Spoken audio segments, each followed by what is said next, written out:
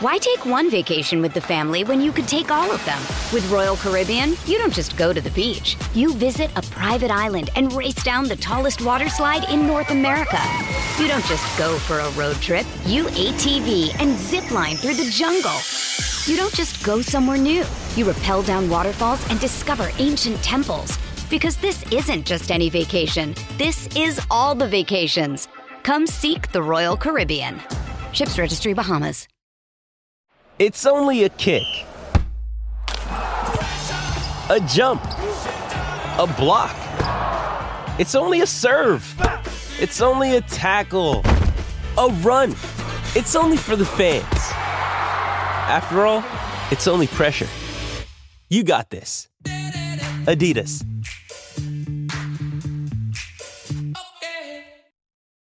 What's going on? Jermaine Johnson. Tune in to Turn on the Jets podcast. Hey, this is Vinny Pasquantino of the Kansas City Royals. Make sure you tune into the Turn on the Jets podcast.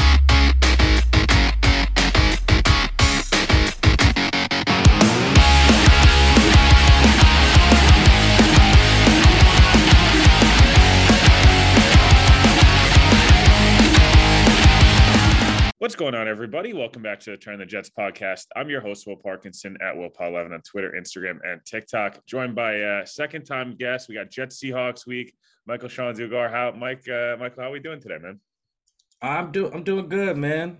Jets and Seahawks are both on big slides, but it doesn't matter. Like I told you last week, it's a big game for both. It's a win or go home game, so I'm always a fan of those. Yeah, no, I think both of us kind of we've talked about this for probably, I guess, really like 9 or 10 months now, but even before the Jets and Seahawks kind of schedule came out of like, hopefully this game would matter, and kind of looked like in the beginning of the year, maybe it'd matter for the Jets, probably wouldn't matter for the Seahawks. They kind of felt like they were in a semi-rebuild, and now we're looking at it, and both teams, although they're sliding, they're very much in position to, have a chance to make the playoffs if they win out. So a lot of storylines here, I guess. We'll get to the Geno and Tariq Woolen and Sauce and all that stuff first, but kind of what's been going on with the Seahawks the last couple of weeks is, I believe they were 7-4, similar to the Jets, and now all of a sudden they find themselves 7-8, and it's kind of on the outside looking in at the playoff picture. Yeah, they had a 4-game win streak where they beat the Cardinals, the Giants, the Chargers, and then the Cardinals again, and got to 6-3 before they went to Munich. And then they just had this ridiculous regression in the trenches on both sides, and it's really been the story of the team. It's one that, like, people were kind of pointing to Geno a little bit because his numbers have dipped in that span too. But if you look at it, they suddenly became the worst run defense in the league, like them and the Texans in that span. So since week 10, they became like the worst run defense and then like the worst run offense. And it's like they're not maybe 32nd in every category, but you get what I'm saying. Like they fell off a cliff to the extreme. Just as soon as the week 10 trip to Germany hit. It's been very weird, and everyone knows, like, you can't win any football games like that. Every team has some flaws, some things they don't do great, but if you're not stopping the run and you can't run it, you'll have a hard time beating Georgia. Like, it's just very hard to function in that way. No quarterback, I don't care if you're Mahomes or Josh Allen or Lamar, some of these guys that have carried, that can just carry a team with their gifts. Herbert too, like, no one can do that without a run game, and your other team can't stop the run, because that means you're probably going to have to drop back a shit ton. You're going to go 3 and out quite a bit, and the other team's going to be on the field for a long-ass time because they're getting first downs on the ground. So it's just a recipe for failure. It's actually a surprise these guys haven't got their ass kicked a lot more when you think about it. Like, if I just told you, hey, man, a team's terrible at stopping the run and they can't run the ball, you'd be like, oh, they're the Texans. Pretty much. The fact that the Seahawks are even in the playoff hunt, despite those 2 fatal flaws, is pretty bad, or it's pretty impressive. But that's why they're a team that started 6-3 and then has fallen to 7-8. It's funny you mentioned that the Jets have had not the same issues, but have had some of the issues where trench plays, especially offensively, obviously the defensive line, outside of last week where it wasn't great and against Detroit, but the offensive line's been a mess. They've had a million injuries. Obviously familiar with George Fant and Dwayne Brown better than most people. Dwayne Brown's playing on one shoulder at age 40, and the run blocking has certainly taken a hit there.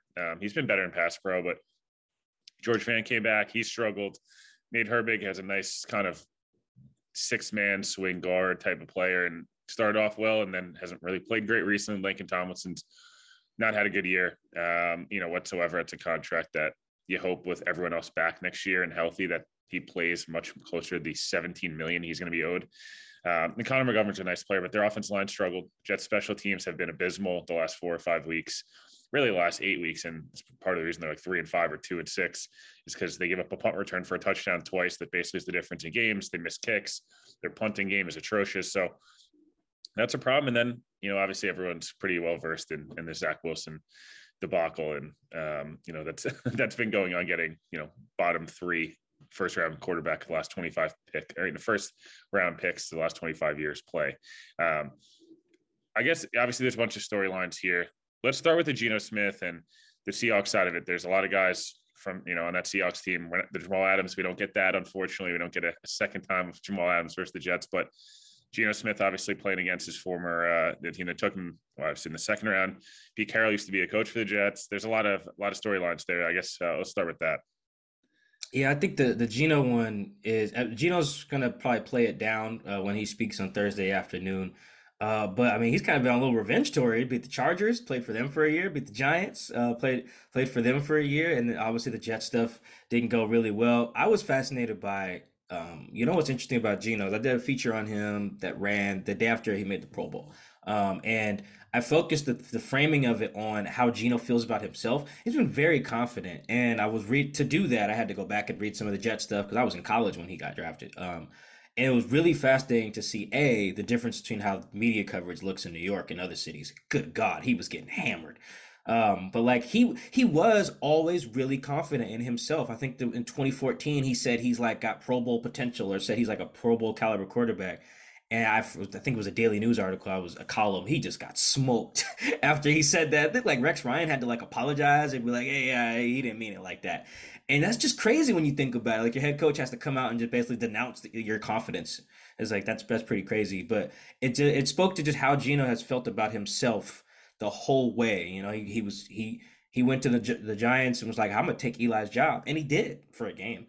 And then he got, I think he couldn't take Rivers' job because Rivers is Iron Man and doesn't miss jobs. Same thing with Russ. But he had that confidence the whole way, and it really was there in New York. Now, he was throwing the ball to the other team, so it wasn't super justified with the Jets. But just the confidence that he's had in himself, I think, is why he hasn't really worried about sticking it to some of these other franchises, because it's been more about proving himself right than it's been about proving those franchises wrong. Perhaps with the exception of the people who fired Ben McAdoo, he didn't like that. Yeah. But I think that part of it, Geno is not like super spiteful. At least I don't think so. My read on him is not that, and it's because he's always believed in himself so much, even when no one else did. So now it's just like I'm just gonna beat everybody. It don't matter whether you believed in me or you didn't. Yeah. Maybe this is revisionist history, but like I don't really know how mad Geno could be at the Jets. Like the way it ended, like. You got your job taken by a guy who got really hot and almost led them to the playoffs. And, Fitz is a tornado, obviously, when he comes into town and, for better or worse, but, Geno lost his job due to his own issues. And that's where I just don't think it's not like I'm not saying that Sam Darnold could be mad at the Jets because Sam wasn't great either in New York, but like the Jets didn't support him in any way, shape or form. So it was like, oh, maybe the Jets kind of did me dirty a little bit. They, brought in a bad coach or whatever.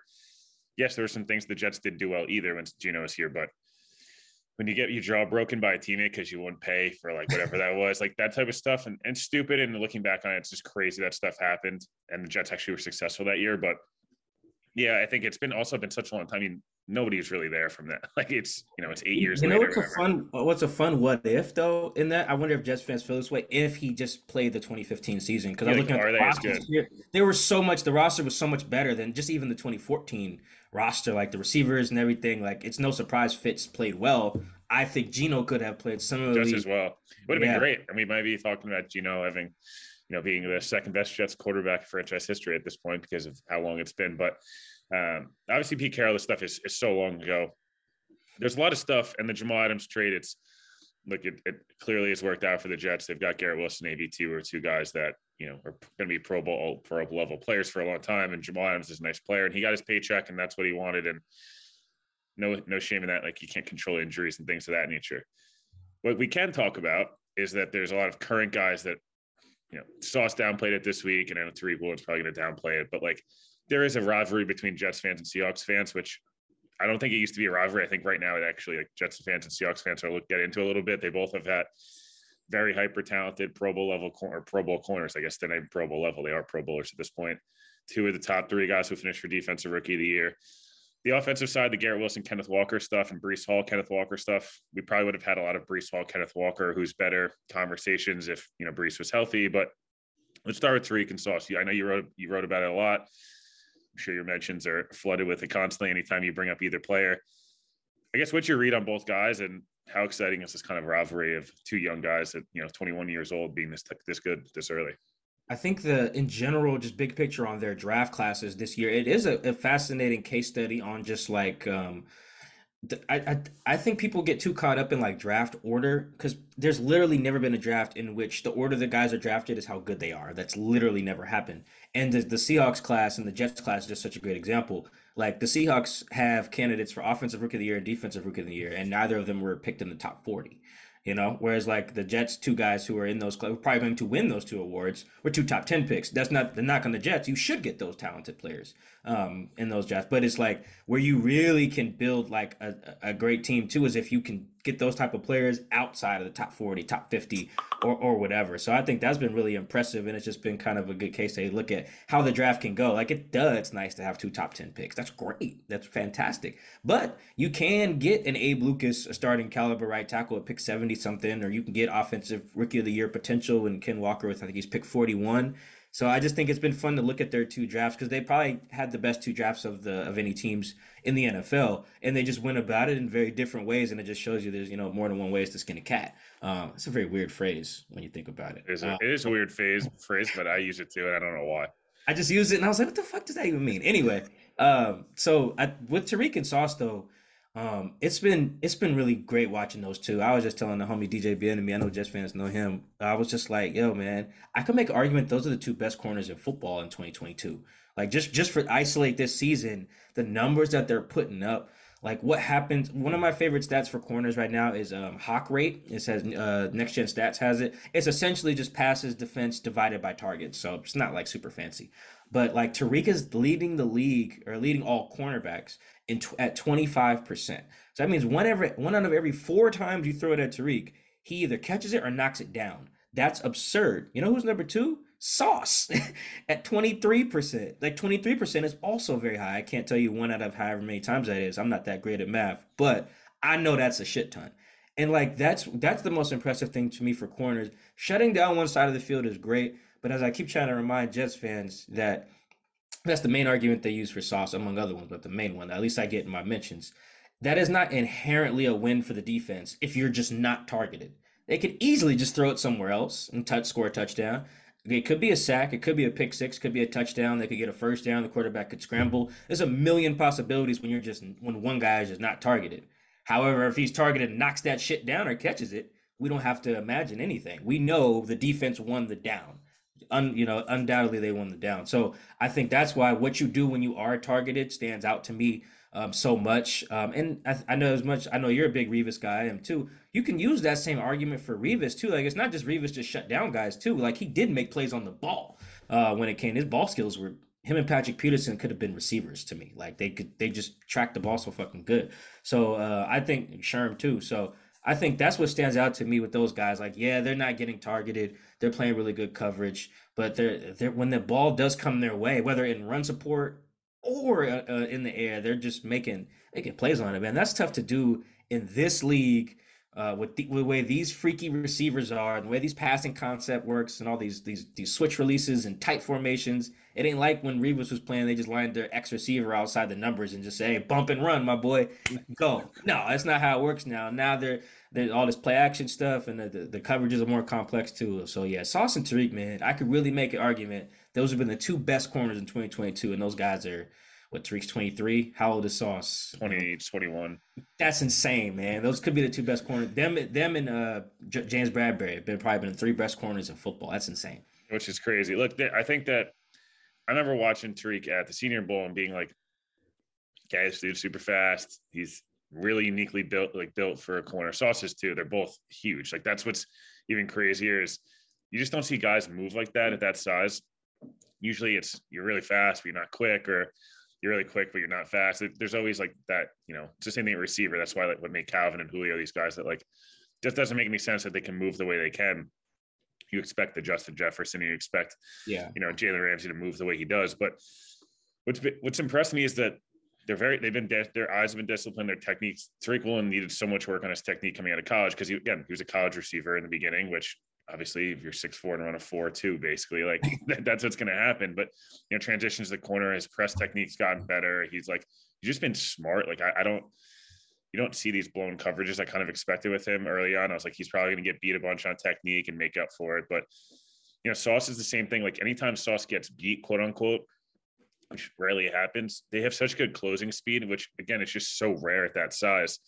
I don't get to watch Tariq Woolen week in, week out, obviously the same way, but, I try to watch as much as I can because if I'm going to be in the arguments with it, I have to at least know somewhat of what I'm talking about. But I just think last game, it's like it gets memed everywhere. Sauce gave up the guy had inside, Evan Ingram had inside leverage and was in the slot or outside and ran like a drive route, which is literally you just run straight across the field. It's not like there's nothing you can do about it. And he gave up like yards. And everyone's like, "Oh, Sauce sucks." I'm like, dude, he gave up a first down. Like, can we relax? But that's when you've made it for both these guys. It's the George Kittle touchdown may or may not have been Tariq Woolen's fault. I'm not really sure. That was on Reed. Yeah, right. But like, it's a crazy play call, and it's like Tariq Woolen also sucks. It's like, I don't know, man. I think they're both pretty good. I know we didn't, obviously didn't get to see a full year of Breece Hall, but both those guys too, to be this good at the running back. I know sometimes running backs are much easier, but they're both put up really impressive numbers. Obviously in year one, both had injuries, but nonetheless, the tape's very, very impressive. Yeah, no, I loved watching Breece, man. Like it was, he got going before Tariq, and I think it was a Pro Football Focus tweet, maybe after like week 6 or something, was like, "Hey, who's the best rookie running back? Who's offensive rookie? Who's the best rookie running back?" It was Dameon Pierce, Breece, and Ken. And at the time, Ken only made like one start, so it wasn't even that crazy. But I think I quote tweeted and I was like, "Hey, man, let's revisit this at the end of the year." Because it's going to be interesting. And unfortunately, the very next week is when Breece got hurt, I believe. But that next week is also when Ken had like 120 yards or something like that against the Chargers. It's like, see? Ken's got the skills. And in the case of, I don't watch Dameon as much. He seems to be a little bit more of a bruiser. But with Breece and Ken, it's like you give them a crease and they could take it to the house from anywhere. And I think that's that. What pick was Breece taking? 30-something? 30. They traded up to 38. Okay, so it was in the 30s. Yeah, so the Seahawks basically... Or 36, whatever. Yeah, the Seahawks, I just knew it was before Ken because the Seahawks had 2 guys on the draft board. It was like, all right, we need a running back. We'll take one in the second round. It's either going to have to be this Breece kid or this Kenneth Walker kid. When the Jets took Breece, it was like, well, we're going to take Kenneth Walker or we're just not going to take a back. And then Ken got to them at 41 because they knew early on, like, those 2 guys are the guys. Now, I would have had Dameon in there coming out, too. I loved Dameon Pierce. You can't tackle him, bowling ball type guy. But yeah, those 3, I hope they stay healthy, which is, fingers crossed for running backs because they're all just so explosive, particularly with Breece and Ken. Like the ability, it's like Saquon in New York too, like the ability to never really know when a 1st and 10 handoff from the 25 could be a touchdown. That's different. That's not the same. As much as I like running backs in different flavors, like I like a Najee Harris, Marshawn Lynch, Le'Veon Bell, like maybe I'm patient. Yeah, wider stance, running through a motherfucker's face. But I just also like the idea of like, man, it's 2nd and 4 from the 37. This is just zone read, or not zone read. It's like inside zone. This could be a house call, That's special, man. That's like watching a batter. Like you never really know when he's gonna go yard, man. That just makes the game exciting. Yeah, no, look, they're both impressive backs. Both teams, obviously, rookie classes have been generational, gets overused, but like they have potential to be special 2017 Saints, or I think it was 2017. Yeah, 2017 yeah, like level Saints draft classes where you build a core for 6-7 years that you basically can live off of. Every guy gets paid. They're Pro Bowl level players. Everyone on the Saints draft class gets paid over $10 million a year at this point, which is nuts to think about. They didn't miss on one guy. I want to kind of talk about a couple of different matchups that we'll probably obviously see. You mentioned, getting to watch some Mike White. What are your kind of thoughts on him coming back, and how much of an upgrade is it going to be, or how much more difficult a task going to be for Seattle with Mike White versus versus Zach Wilson. Obviously, very different players. Yeah, oh yeah. When I've watched Zach most of this year. I didn't watch him a ton his rookie year, and I've watched a little bit of Mike White. I watched the games, and then I've watched some film of Mike White too, which is a very big difference. Because you can see what reads he's making or not making.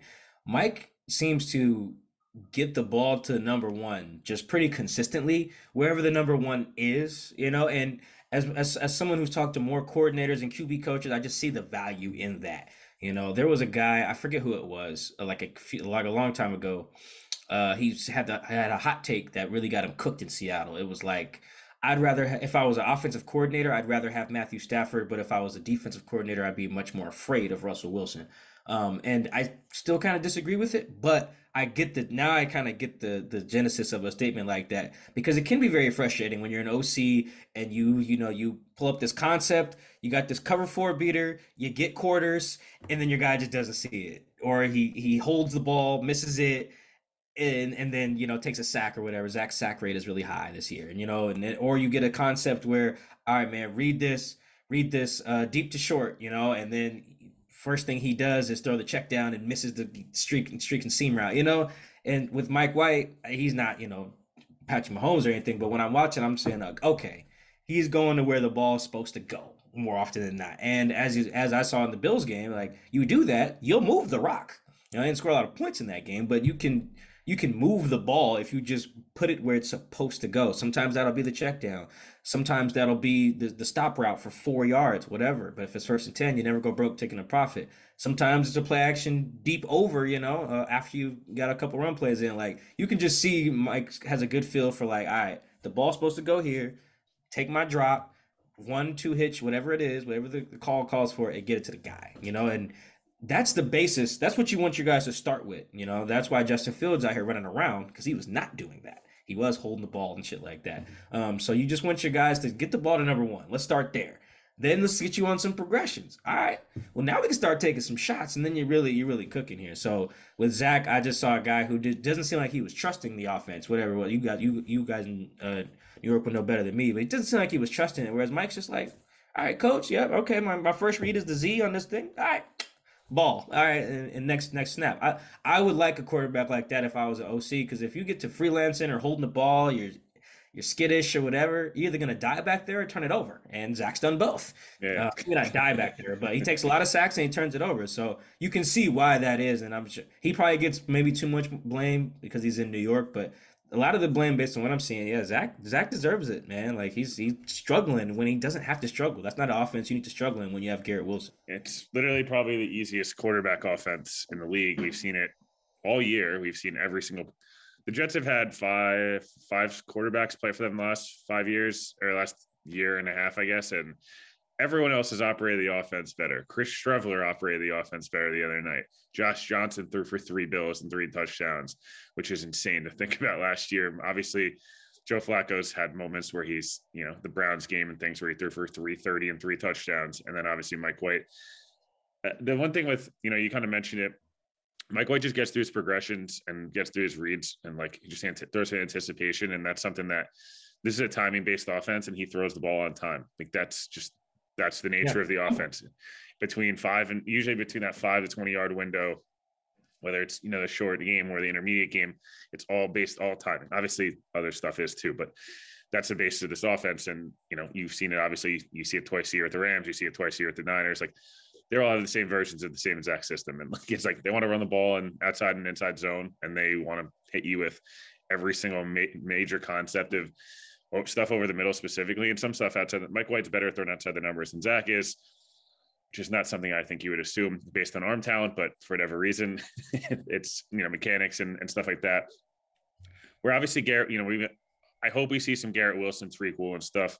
We will. Oh yeah. Do you feel like the Seahawks are going to try to, is like, that's the guy, if you're the Seahawks, like, they're trying to take away? Because I feel like everybody else doesn't have as much of that big play. Like, Garrett Wilson could take a ball, a 10-yard dig route and take it, to the crib from, 60, 70 yards away.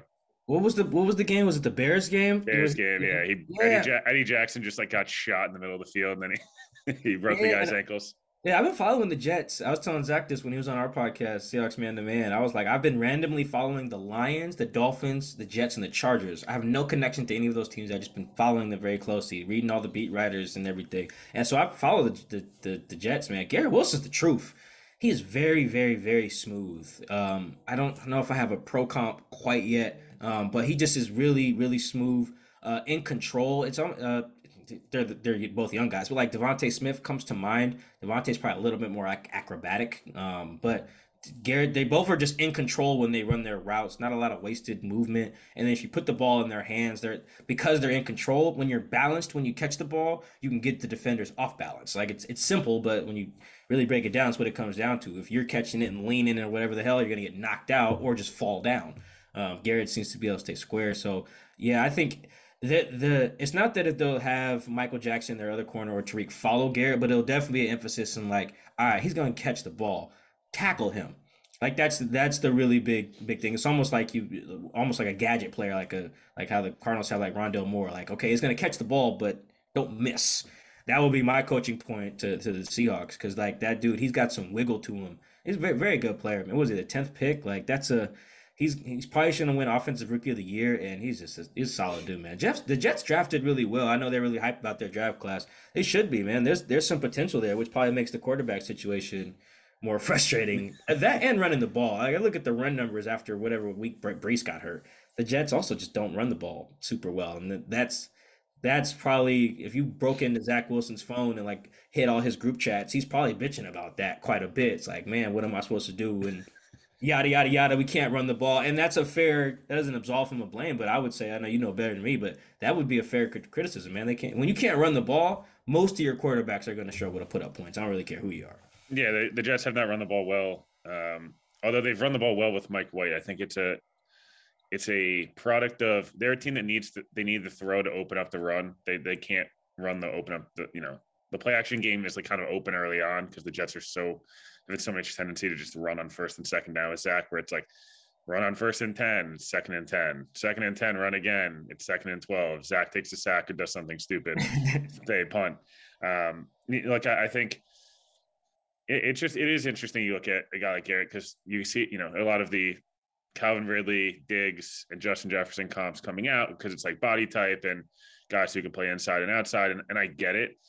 My issue is like, I don't want to, it's hard to comp someone to Justin Jefferson or Stephon Diggs because they're 2 top 5 guys. But to be fair to Garrett, in the games without Zach Wilson, he would be on pace for 110, 1,700, and 15 touchdowns. Like, that's how much better he's been with competent quarterback play. So it's the fact that he has a good chance this year if he has 2 big weeks here against 2 defenses who aren't great, that he could be a guy who's an 80, 1,200, 6 touchdown guy with the majority of the year being Zach Wilson, your quarterback. Like, you'll take that in year 1 and build off. And I think we have obviously you get to cover 2 good receivers, obviously, in DK and Lockett, although I'm going to ask you about that in a moment. But it's just interesting. These guys come in, and Jamar Chase and Justin Jefferson have been so dominant. Like, their rookie years were so absurd that I think we have a bit of a warped expectation, similar to like quarterbacks where Herbert throws for, 4,000, 35 touchdowns. Like, that's not normal. That's not supposed to happen. So, right.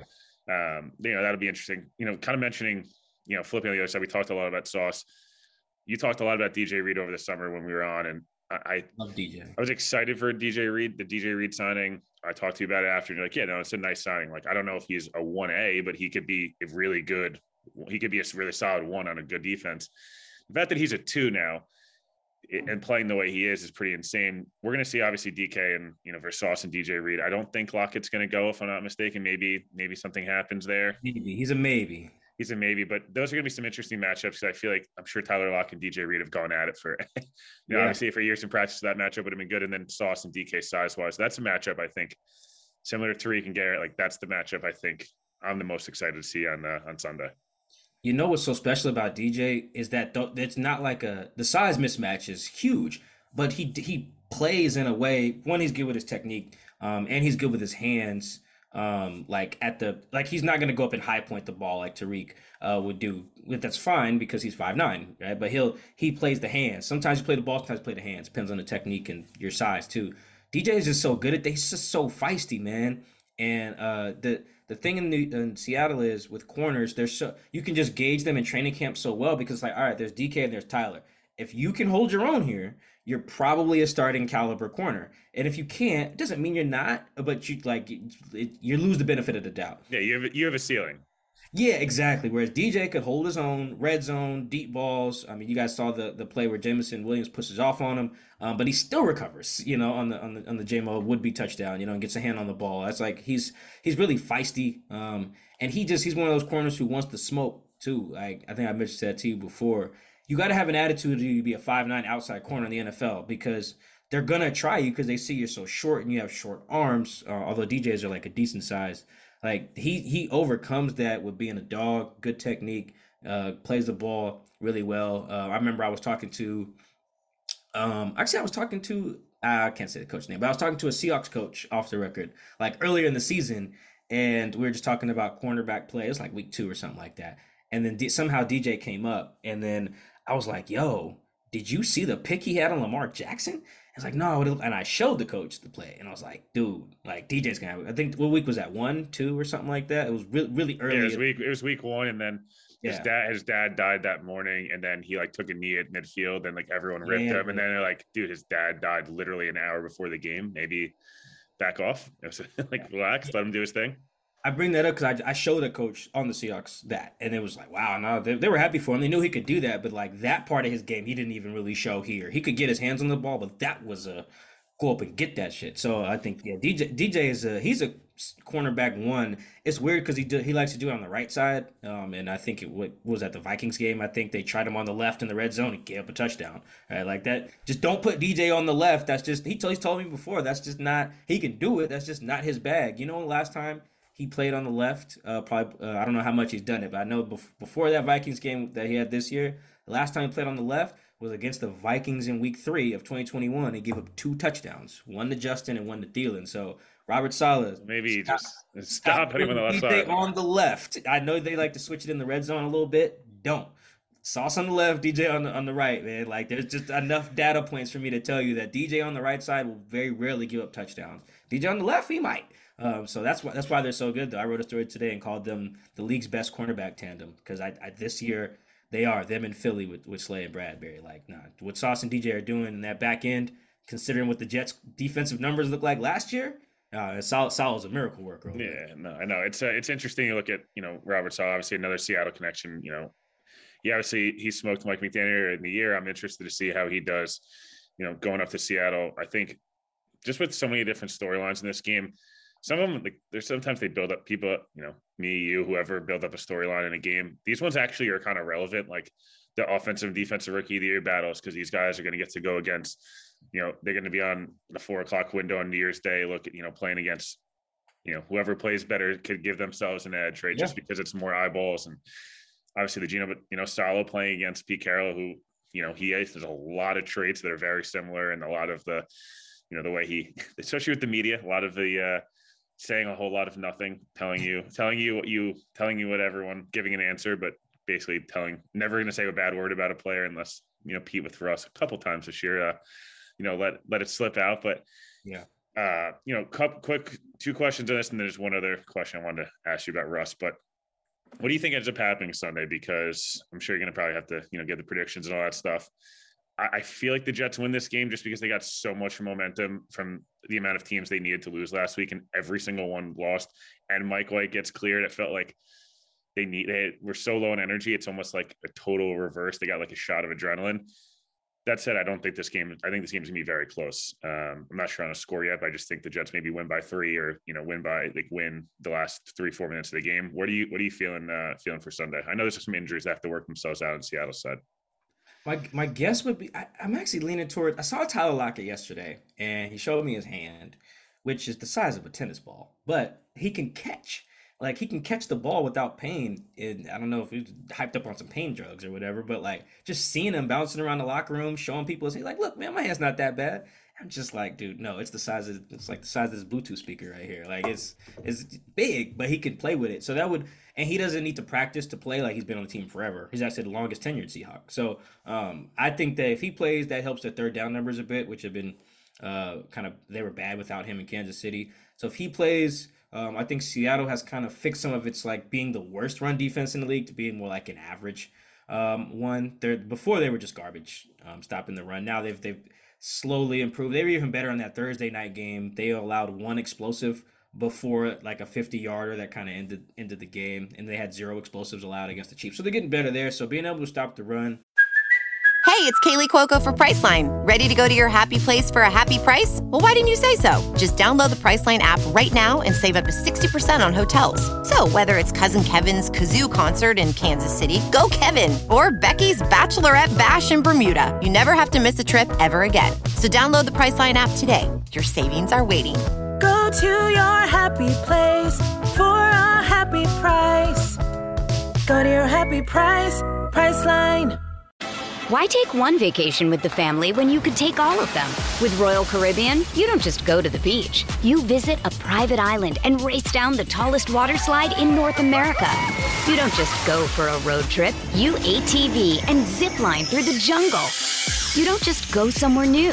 You rappel down waterfalls and discover ancient temples. Because this isn't just any vacation. This is all the vacations. Come seek the Royal Caribbean. Ships Registry, Bahamas. This episode is brought to you by Pepsi Wild Cherry. Pepsi Wild Cherry is bursting with delicious cherry flavor and a sweet, crisp taste that gives you more to go wild for. Getting wild may look different these days, but whether it's opting for a solo Friday binge watch or a big night out, everyone can indulge in their wild side with Pepsi Wild Cherry. Also available in Zero Sugar. So grab a Pepsi Wild Cherry and get wild.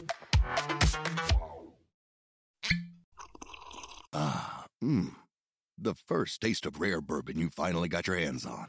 That's nice. At Caskers.com, we make this experience easy. Caskers is a one-stop spirit curator with an impressive selection of exclusive, sought-after, rare, and household names in the realm of premium spirits and champagne. Discover the top flavors of the year now by going to Caskers.com and using code WELCOME10 for $10 off your first purchase. Get $10 off your first purchase with code WELCOME10 at Caskers.com. Has helped. Getting Tyler back will help the third down numbers. I think they've unlocked something with their run game too. Like they got Ken Walker going. He had 91 yards in the second half against the Chiefs. That's more of the yardage they've had on the ground in any game since week 10, like total. So like I think, and talking to some of the guys about the scheme and some of the other stuff this week, I think they'll be able to run it a little better. So that'll help. So that'll help Geno not turn it over as much as he was. I like the Seahawks really close, like 16 or like 13 probably. Like I think the defenses here I think will play really well. For two reasons I think the Jets defense is just good, so I don't really need to qualify that with anything. I think the Seahawks defense is good at attacking what the Jets will presumably do best, which is throw it. If you look at some of the fantasy football players, like when you got a receiver these days going against the Seahawks on the little ESPN thing, they're in red usually because their receivers are not really going crazy on the Seahawks. Even Devontae had just like 74 yards, Devontae Adams. So DJ Moore didn't catch a ball against the Seahawks. So like they're doing pretty well against number one receivers in the last like 5 or 6 weeks or whatever. So I think that is going to help, and it'll just really result in an ugly game. I think both teams trying to run it, but not starting off really well. Maybe a turnover or two. You mentioned that the Jets special teams is kind of shitty. Well, the Seahawks special teams is probably one of the best in the league, just in totality, coverage and kicking.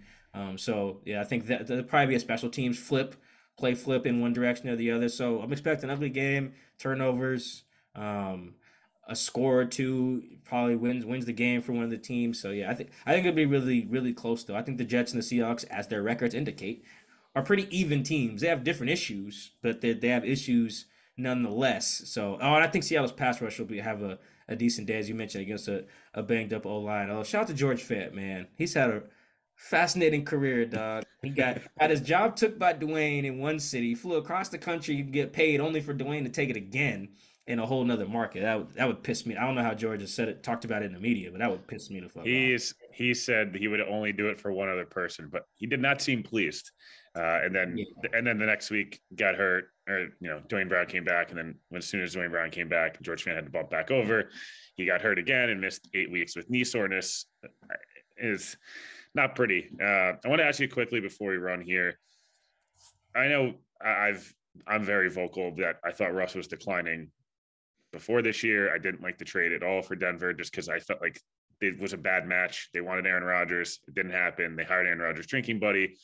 The scheme didn't make sense for Russ, and anyone that's watched Russ in Seattle knew that wasn't going to work. But all that said, obviously it was still a talented roster. Everyone knows that defense is awesome. And I know Russ is super cringy, and that's part of my like criticism of him. I just think that like people read bullshit pretty quickly. And if they think you're bullshitting them and things go bad, they're going to turn on you. Even the football the other day, like, dude, no one cares. You're getting blown out by 50. Like, you don't have to cover your mouth with a football to like, right. Yeah. It's stuff. He kind of does it to himself a little bit. Are you surprised it's gone this bad though? Where like, it's now probably the worst contract in the NFL going forward, just because of how it's structured. Again, good for him. He got paid again, which is awesome. But are you surprised? I know you probably weren't like, they're going to win the title, but are you surprised it's gone this poorly where people are like, just eat $102 million cap charge and move on? Yeah, no, that last part is crazy.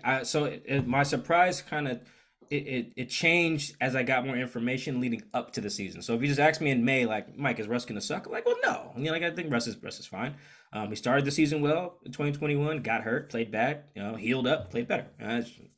The math was actually kind of simple for that on me. So if you ask me like May or June, like, nah, he'd probably be fine. And then you got some of the quotes from training camp and Hackett and some of the reports from their practices. And I remember there was one, I tweeted it too. It was a Peter King article where Russ says something to the effect of, this has to be a player-led offense, like a player-led kind of organization. And then he also, an anonymous quote in that Peter King article said that Russ, it was someone close to Russ, said that Russ and Hackett are not like coach and player. They're more like partners. And I tweeted that quote out because I was like, that's bad. And it's mostly bad when things go wrong because you need to have like a blame pie chart or like almost like a blame hierarchy. And if you guys think you're on equal footing and you're not, it's going to be hard to like dish out the blame. That's not as important as credit. I told somebody this week one, I was like, if the Broncos had come out hot, I don't think that whole partners bullshit would have been a problem. You come out stinking, well, then you're just like, nah, man, this is your fault. Well, nah, this is your fault. Well, blah, blah, blah, blah, blah. Then it can spiral. So whenever that quote came out, I have to go back and look. It was like in August. Then I was like, if you ask me, hey, Mike, could this go bad? I was like, yes. That has the go bad potential because of that. Because I think in the NFL, culture and accountability matters so much. I mean, that's why Zach got benched there. He was like, just didn't have accountability after the Patriots game. Like culture and accountability matters so much. And if it's not defined, which is hard to do in year one, when things go south, they can just spiral. And the other reason I saw some of what you're mentioning, like people can spot bullshit. Russ didn't have the benefit of the doubt there in Denver with his teammates and coaches. It was very similar to Earl Thomas when he went to Baltimore. Like Earl could do stuff like reportedly be late to meetings or like get into it with teammates because he, his picture's on the wall here, like that's different.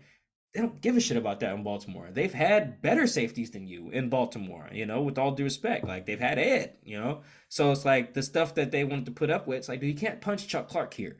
We'll kick you off the team, Russ didn't punch nobody, but the sentiment is the same in that, like, you're not an icon here. You're a good player that we expect to be held accountable here. That's the difference. It's when you're somewhere and then you go to another franchise where your picture ain't on the wall. So all that, by like August 31st or whatever, I was like, oh, this could go bad if they don't start out well. And I think they scored like 40 points or something like that in their first 3 games or whatever. I was like, oh yeah, by that point I knew it could definitely go south. I wasn't surprised ultimately, but you asked me in June, surprised. By August, I was like, nah, this has shitstorm potential. Yeah, I mean, look, the guy, it's not blaming Russ. Good for him. He set himself up to be able to get paid that money and have his own office, which is a whole weird thing that all that stuff is done. It's not even nothing like against him. It's just, to your point, all those guys don't know you, and so you're coming in as the guy that's supposed to take them to a title. You're the quarterback, you're the highest paid player in the team, let's ride and all that stuff. Like, again, I'm not saying you have to drop things like that, but when you get blown out, like none of your teammates want to hear you say like catchphrases. Like it's like people don't want to hear it. They're like, and then when the defense is playing that well and the offense is struggling, the locker room turns the other way. This happened with the Jets. The defense is like, again, dude, we've given up 1 offensive touchdown in 2 games to the Patriots, and we literally lost because of one person. Like, that's what happens. And unfortunately, for better or for worse, he's going to have to kind of rebuild some trust, I think, going forward with whoever they hire, with his teammates, and be like, you got to humble yourself a little bit. Not there's nothing wrong with being confident, but you got to humble yourself and ingratiate yourself to a locker room that now all he knows you as the guy that was terrible Right. this year. They don't know you as a guy that won the title and was consistent in the playoffs. It's a bad situation, obviously. Yeah, no, you see Cortland Sutton jumping up and down, screaming for the ball, or KJ Hamler. I think it was the Colts game on Thursday night, early in the year. That game was the worst game ever. That was the other problem too with Denver's season. I mean, it's something they really couldn't control, but they had like 5 or 6 times this year where they were the only game on TV. Not necessarily primetime, because like one of those was like London, which is really early in the morning on the West Coast. But in general, they were the only game on TV like 6 times, including Christmas Day. So like when you do that, it just warps perception. You know, like Zach struggled on a Thursday night primetime game. That's way different than if you just struggle at 10 a.m. whatever. Like it still matters because it's New York, but you know what I mean? Like the perception is way different when you struggle and you're the lead block on PTI the next morning. That just matters so much more. If Stephen A is yelling about you the next day, that just matters a lot more. You know, that's just kind of how the it's the unfortunate truth of it. But no, obviously it'll be an exciting game Sunday, and you know I'm glad we were able to kind of get a competitive game here, and you know make sure you guys are following Mike's work at The Athletic. You know they've got the pod, obviously a bunch of writing. There's a lot of stuff about, you know, if you want to dive into some Tariq Williams, Sauce Gardner stuff. I know you had a piece, I think it was either earlier this week or late last week, right before Christmas, kind of detailing, you know, a lot of, it was not just you, it was everybody kind of talking through you know, who would win and everything like that. But make sure you guys are following his work, and obviously appreciate hopping on. Oh yeah, man. I'm looking forward to this game on Sunday, Doug. Thanks for having me. Yeah, Jets fans will be very familiar. You were on right before the draft. Trevor Sickma of Pro Football Focus, NFL Stock Exchange. Trevor, how we doing today? We're doing good, man. It's so funny. Like even when the Jets aren't directly in the news, Jets are somehow in the news, right? A guy gets released from another team, a guy is moved from another team, and everybody just goes, the Jets? And so I find it hilarious that you guys have so much great content all the time, because every time any other player is speculated, everybody's like, the Jets? And so I'm looking forward to this conversation that we're gonna have here today. I was trying my hardest to stay off of my phone yesterday and not be on Twitter, and I see the Derek Carr thing. And I'm like, oh God, I have to tweet something about it. And then you tweeted, I'm like, you know what? I'm just going to just say, we'll talk about it tomorrow and going from there. We'll get into that, obviously, you know, at the end. Jets are, I know, obviously, you know, Connor's obviously, you know, all the Jets stuff, you guys get to talk about it. You're pretty plugged into what's going on. Let's just start with the Zach Wilson, Mike White thing quickly. Are you surprised, you know, long story short, are you surprised it's gone this bad, this quickly for Zach? And B, what are your thoughts on Mike White actually playing? Because the phenomenon's cool, but the actual tape's kind of what does matter in the end. Yeah, I think that, you know, when you start with Zach Wilson, I like Zach Wilson when he was coming out of the draft. I mean, I won't shy away from that. I had him as a really high player because of what the ceiling was. And I thought that he brought a lot of really great tools to the table. I thought he had some good mobility, that he was a big game hunter, if you will, a guy who was always trying to go for the big play. He had a really great arm, could put good zip on the passes, right? He had a lot of the arm talent that you looked out for, but you know, there's certainly a lot of people right now, and rightfully so, are kind of pointing out like, hey, these issues that existed on tape with him at BYU, they're still there in the NFL. And they're kind of saying that almost as a little bit of a victory lap if people doubted where he was in the scouting process with him going 2 overall. And they are certainly right in that regard. What I would say is that there is somewhat of truth to that with a lot of prospects. And I think when you look at guys, when you're scouting them, the first question you want to ask is, what can they do? You know, you definitely want to get to, okay, what are their limitations? Are they physical limitations? Are they mental limitations? Are they situational limitations? What are some of the reasons why they struggle, and go find the roots to them? But ultimately, when it comes to scouting, you've got to be able to project that guys can simply get better. The issue is that Zach Wilson has not gotten better. It's not that Zach Wilson was never going to struggle in the NFL. He played behind an incredible offensive line at BYU. They're all 40 years old. Yeah, right. Well, that's true. It's grown men. Go against kids.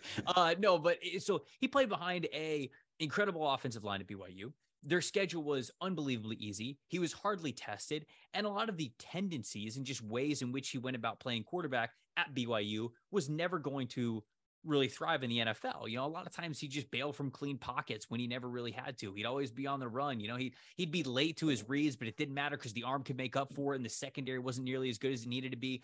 Didn't really hit over the middle of the field the way that he needed to versus play action for a wide zone scheme. Like all of this stuff, you could go, all right, it's not going to work in the pros. You've got to be able to take steps forward to play more of a pro style game. Problem is, Will, he never did. The flashes, the highs, the ceiling, that stuff was still there, but he did not get better. You have to get better. And I think for even the people that really liked what Zach Wilson brought to the table out of BYU, they, myself included, would have told you there's stuff that will not fly for him. He will not be able to start in the NFL if he remains the same kind of a quarterback. But there's so many guys that just get better and better and better and better. And Zach Wilson just, he has not been that guy. He has not gotten better. And in fact, he has gotten worse in a lot of areas. Those areas, especially mentally, that you wanted to see him get better, he has not. And now he just feels like a broken quarterback. Now it feels like it's just a really tough situation for him no matter what. So that was kind of my overall thoughts on Zach Wilson, but it does feel like the Wilson era is over in New York because it feels like the confidence is shot. And like I said, he just feels like a broken guy right now. Yeah, it's interesting. You have a couple of quick points, and then I will move off this because I know it's been a topic for a long time now. But look, if you're not super, I don't want to say not super smart because I think that's, you don't want to say someone's not smart, but his football IQ and reading defenses was not exactly something that I think everyone was like, wow, I can't wait to see Zach read defenses. And it has not gotten better. If anything, it's gotten worse. Right. There's multiple clips where it's like the side is supposed to be where the route goes. It's the favorable side. And it's like he goes to the opposite side and then you don't really understand what he's doing. The footwork and the mechanics and all that stuff. You mentioned the clean pockets. Again, that's only been accentuated in the NFL. And then you look at, the highs and lows. The Detroit game was kind of perfect, enigma of what Zach is, where that's what I thought we'd always see is like this high floor, low ceiling guy where the bad's really bad and the good's really good. And I'm not saying his arm has never not been elite. He has a really twitchy arm and it's very like unique level arm. But also it's like, then you go back and you're like, how good is his arm comparatively because of who he's playing against? It's like, you kind of just second question yourself, doubt yourself a little bit when you go back and look.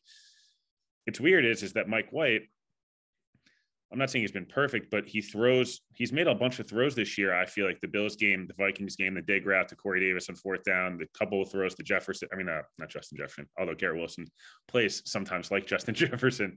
That Zach doesn't make those throws, which is weird because you'd expect the guy with the big arm, where Mike White's arm is good or solid, I would say, but he throws with such anticipation, mechanics, and the technique, and like he goes through his progression so fast that the ball's in the right spot and it doesn't matter. You don't need to have this Mahomes, Josh Allen, Zach Wilson level arm to make those throws. Have you been impressed with Mike White? Obviously, I know you got to see him in college a little bit, Western Kentucky after South Florida.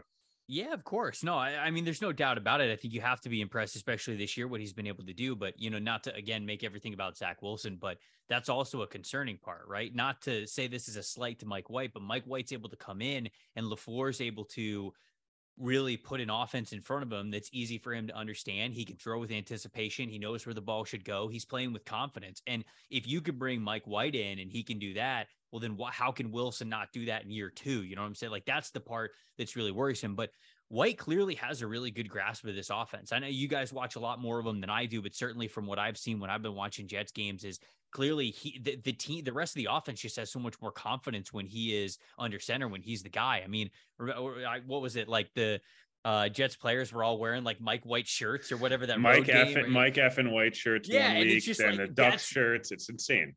That's the stuff that's awesome, right? And like, that's the stuff that makes these guys play really well when they all believe in the guy that's quarterbacking for them. And that is I will say, an underrated part of this Mike White storyline is how much these guys believe in him. And so, when you talk about, are the Jets going to go out and they're going to draft a quarterback? Are they going to sign a different quarterback? Are they going to bring back Mike White? Like, that to me is part of the equation of how much of a rapport and how much the team believes in him. But I like him, man. I don't know if I like him enough to say like, yeah, we're going to re-sign Mike White. He's going to be the guy moving forward. He's going to get a multi-year contract. And maybe that ends up being the case. I think these next two games, if he continues to show really nice progression, really nice consistency, he'll probably earn something like a multi-year contract if there's not a major better option there for them to take. But I think that's what we're all watching for, right? Not only is the playoffs still alive for the New York Jets, Mike White and what happens at quarterback, that's the biggest storyline to me. But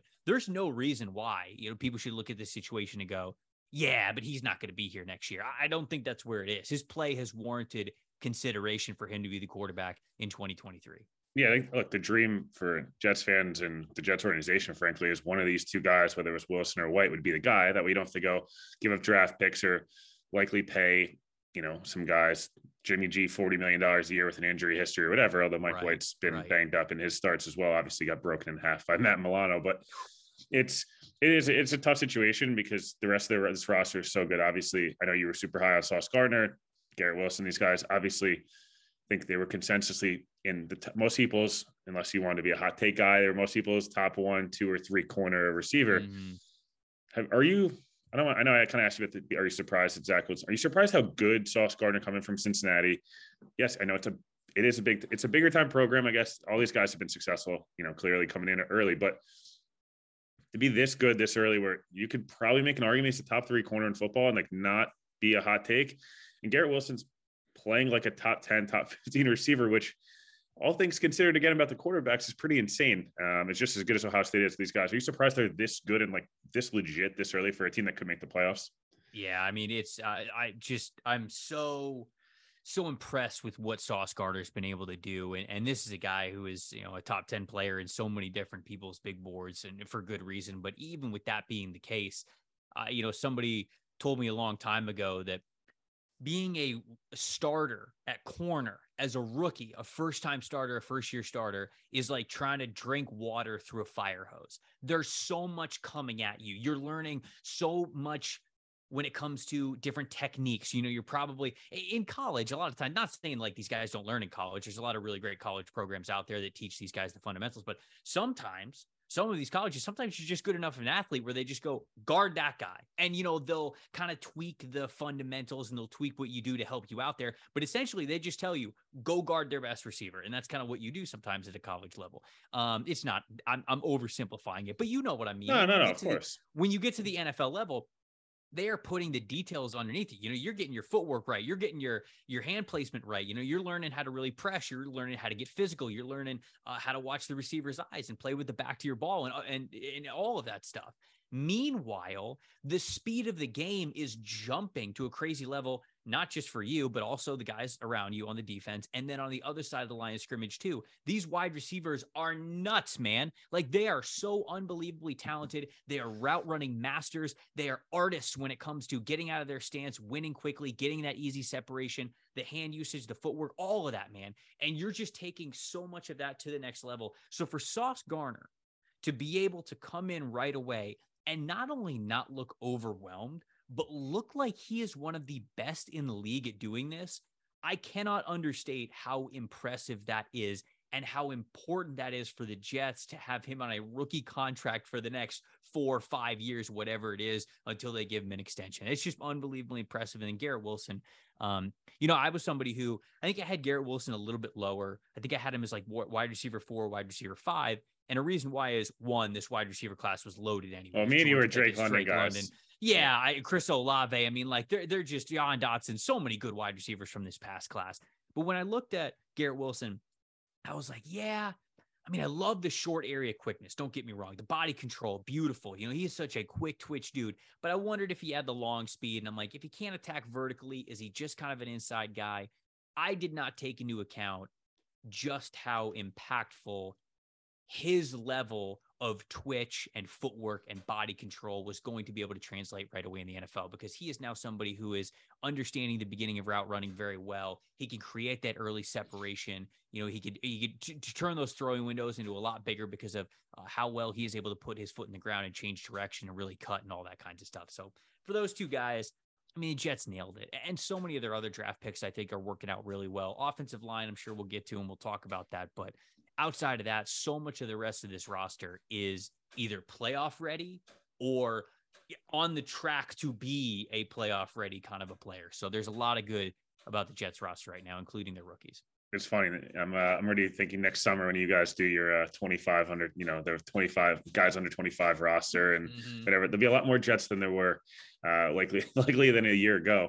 Now you mentioned, look, the thing with Garrett Wilson, former colleague of yours, Austin Gale, mentioned this during the process when he was on the show, and he said, like, I don't love how Garrett Wilson kind of overemphasizes everything. Like it felt like he kind of did almost too much on some of the route running, and it doesn't feel like he does that anymore. It feels like they've cleaned up that part of his game where he can just let that twitchiness, as you mentioned, be so explosive that now you're not wasting any time. There's no wasted movement, and you're that explosive. Like now it's working, and you've seen it kind of really hit the ground running. he also is a lunatic when he plays, which is something that I don't think I took into account. Like, he is yelling at people all the time. He's yelling at himself. Like, certain guys are kind of just wired different when they put on pads. And, you know, there's always the infamous Brian Dawkins video. I'm not saying he's that level of nuts, but he was picking fights with kids in Ohio that are just wearing Garrett Wilson jerseys. He's screaming at them. And it's like, this is pretty cool. It's pretty cool to see him kind of be that intense. You know, you mentioned the offensive line. It's going to be a topic of conversation. I'm sure we're going to have 100 times in Alabama and Indy. And it sucks that a lot of the injuries have happened. A lot of stopgap options. I just feel like for the most expensive offensive line in football, the fact that they're going to get mocked an offensive lineman or probably a tackle in almost any mock draft, it is a little concerning, if I'm being honest. Like, other than the quarterback, that's probably the point of contention where it's like, man, like they need some work here, because it's even with the injuries, it's tough scenes outside of Alijah Vera-Tucker and Connor McGovern.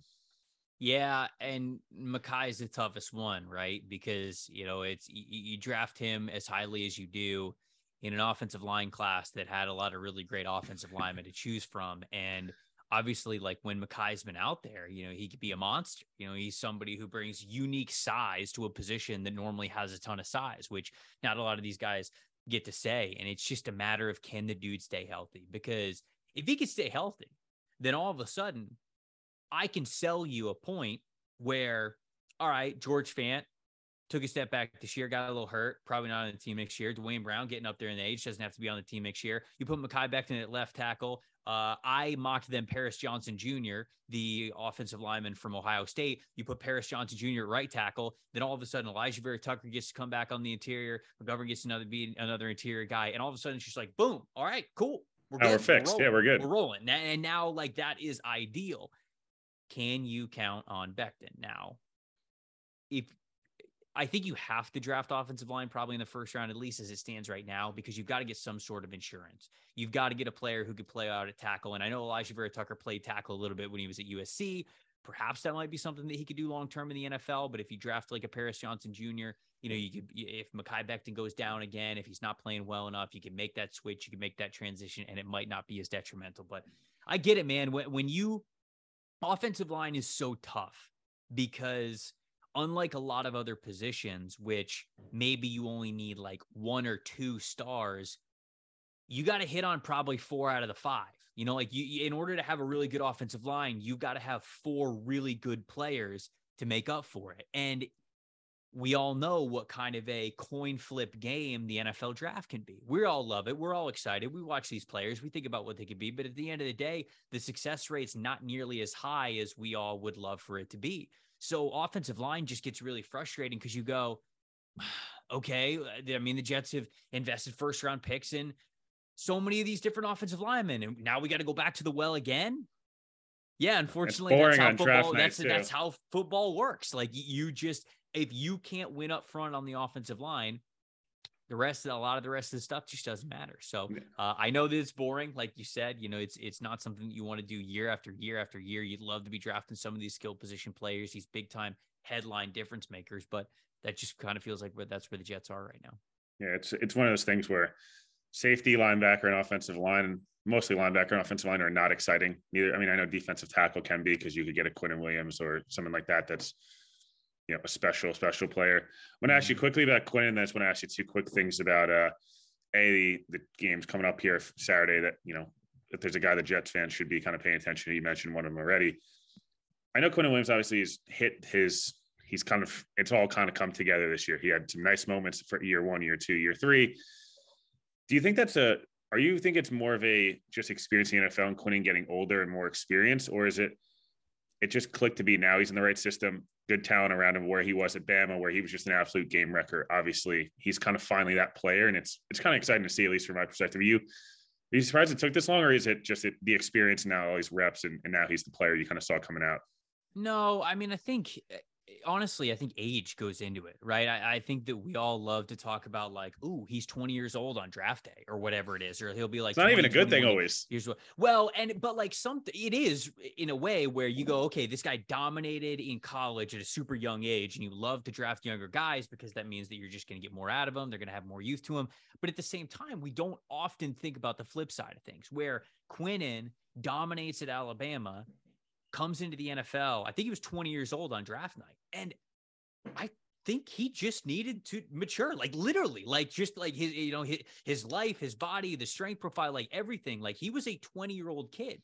And so now we see him, what is he, 24, 25 years old? He just turned 25 last week. Yeah, he just turned 25. I mean, like, this is perfect. Now he's going to be, Quinnen's going to be in the prime. As long as he is healthy, I mean, we're going to get 3-4 years of just dominant Quinnen Williams. The player that you saw at Alabama, now you're going to get for the next 3-4 years on top of this year. So it's almost going to be half a decade where I think you can predict that he's just going to be one of the best interior defensive linemen in the NFL. So that's just something that I would say about Quinnen. It's awesome to see him work out and get to this level again, because he was so much fun in college. He had all the tools that you wanted. I just think it took him, a couple of years just to grow into his body, his strength, life, everything. And I think that now we're seeing the benefits of it with him.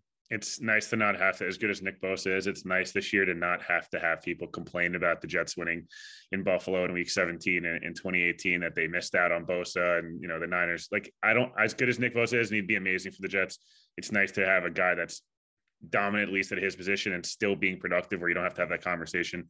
Mm-hmm. Great clip. If no one's seen it already, they asked Quinnen Williams this week about playing AJ Brown, DK, and Elijah Moore at Ole Miss. And he said, they lost. They went down 7-0. I'm sure you're familiar with this game. DK Metcalf scores, and then Quinnen Williams hit we're Bama, and then they scored 62 points in a row. Great Quinnen Williams. Great big personality. Obviously, I kind of referenced it here. Big games, obviously. I know you're locked into the pros, and so am I. But there's 2 huge games on on Saturday night here. Other than Johnson, who you mentioned, is there another player that maybe, if you're a Jets fan, you're kind of have a little bit more extra interest in watching?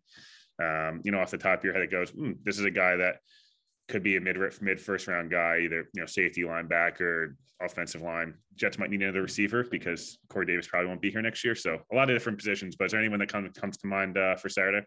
Well, I mean, like there's a ton of potential first round guys that I think that you're looking at, right? I mean, like for TCU, Quentin Johnston, if they have any chance to keep up with Michigan, I mean, like Quentin Johnston's going to have to go off with Max Duggan there. So I think that Quentin Johnston's got a good chance to be wide receiver 1 off the board. I mean, you're at Ohio State as well. You're probably watching a future wide receiver 1 in Marvin Harrison Jr. He's not even draft eligible this year, but he's absolutely going to put on the show.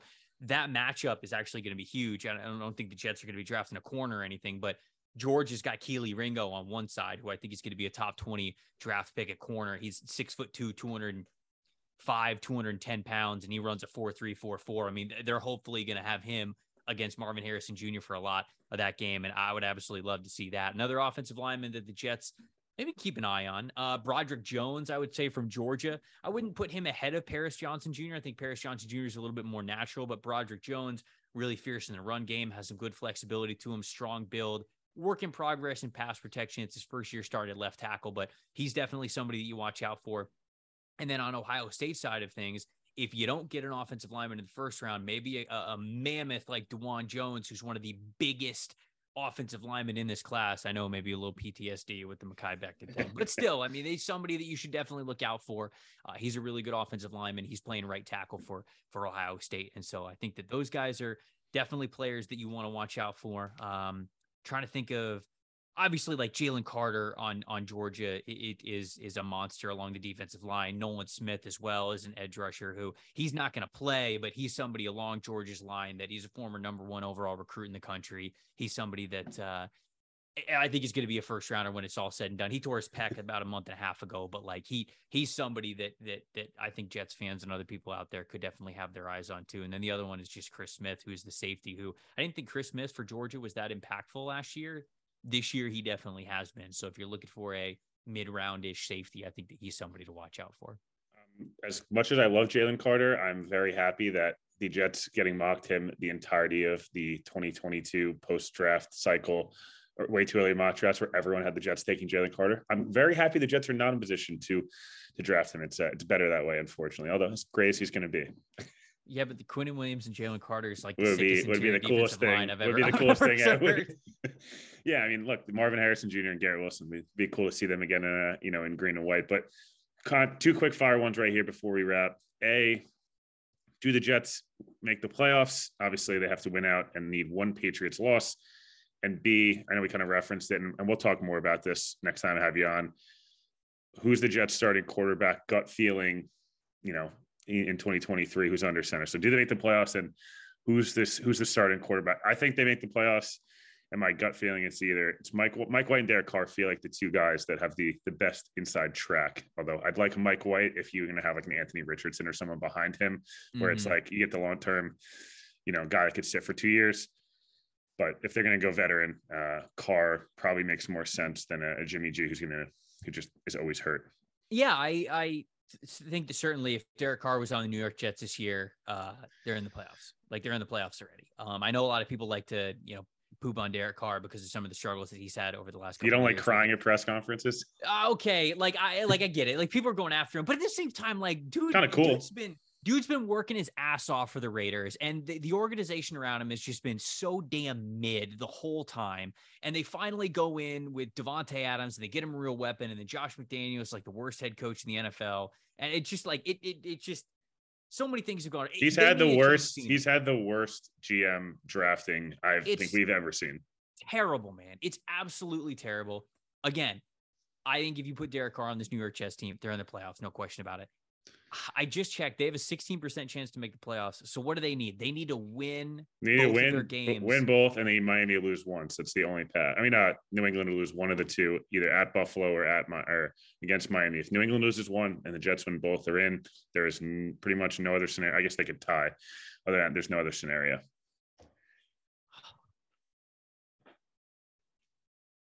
I don't know. I feel like you're gonna go with a barely miss. That's your face is saying. I painfully think that they're gonna barely miss. But look, maybe Mike White will prove me wrong, and they'll get 2 dubs right here. But look, whoever's gonna be the quarterback for the Jets in 2023, I think Mike White's got as good a shot as any. Right? Certainly, if they make the playoffs, if they win 2 games down the stretch, I think you have to have him on the roster. Right? You're making the playoff for the first time in over a decade, right? Since 2010.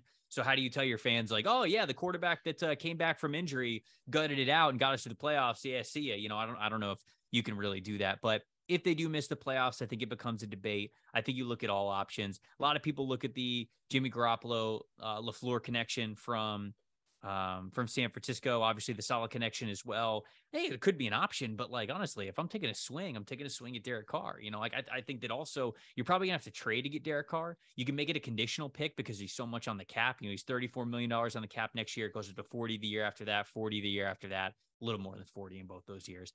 But you'll probably have to trade something for him, but you could do a conditional pick, right? Do like a 3rd rounder that if Derek Carr brings you to the playoffs twice, or whatever, it turns into a 2nd rounder. Okay, you don't care about giving up a 2nd rounder at that point. You hit a QB. So that is the precedent at this point. Carr's guarantees are off of his deal. So if it doesn't work next year, you cut him and you move on, and it's, no harm, no foul. So I think that you take a chance at that and you take a little bit more of a swing at it. So I would say either Mike White or Derek Carr. That looks like the most obvious to me. People are going to throw out Tom Brady. I got no idea what's happening with Tom Brady. Aaron Rodgers, I mean, for that contract to be traded, it feels like it'd be a miracle. So I don't know about any of that, but those are kind of my answers with that. Yeah, look, the dream is, if you're a Jets fan or a Jets GM, yes, you'd love to get your hands on Rodgers, Brady, or Lamar. The most realistic top end guy is probably Carr, and he's probably the most obtainable other than Jimmy G of any of the other guys. Mm-hmm. As you mentioned, with the playoffs, it's going to be an exciting 2 weeks here. Obviously, a bunch of stuff. You guys will have everything on Stock Exchange. I know you have stuff with PFF and everything like that, but appreciate you hopping on. Hopefully your Bucks, I'm kind of rooting for Sam, not going to lie, this weekend. I regretfully have to tell you, but at the same time, it would be pretty crazy if Brady gets in and then somehow wins a playoff game. It feels like we're trending towards the shittiest Bucks team in 10 years, somehow figuring out how to, and you and John Ledyard on my timeline getting very excited on wild card weekend. Not only is it just the shittiest Bucks team to make the playoffs, but it would be the shittiest Tom Brady team that would still make the playoffs. Would just be the perfect way for Tom Brady to end this season and maybe even his career. Who knows? So look, it's obviously going to be a lot of fun between the South lead, but I appreciate it, man. Appreciate you having me on. Yeah, thanks, man. And again, if the Patriots and Brady both making the Jets miss out, I'm going to need some off-season help. But I appreciate it, and we'll talk to you guys on Monday.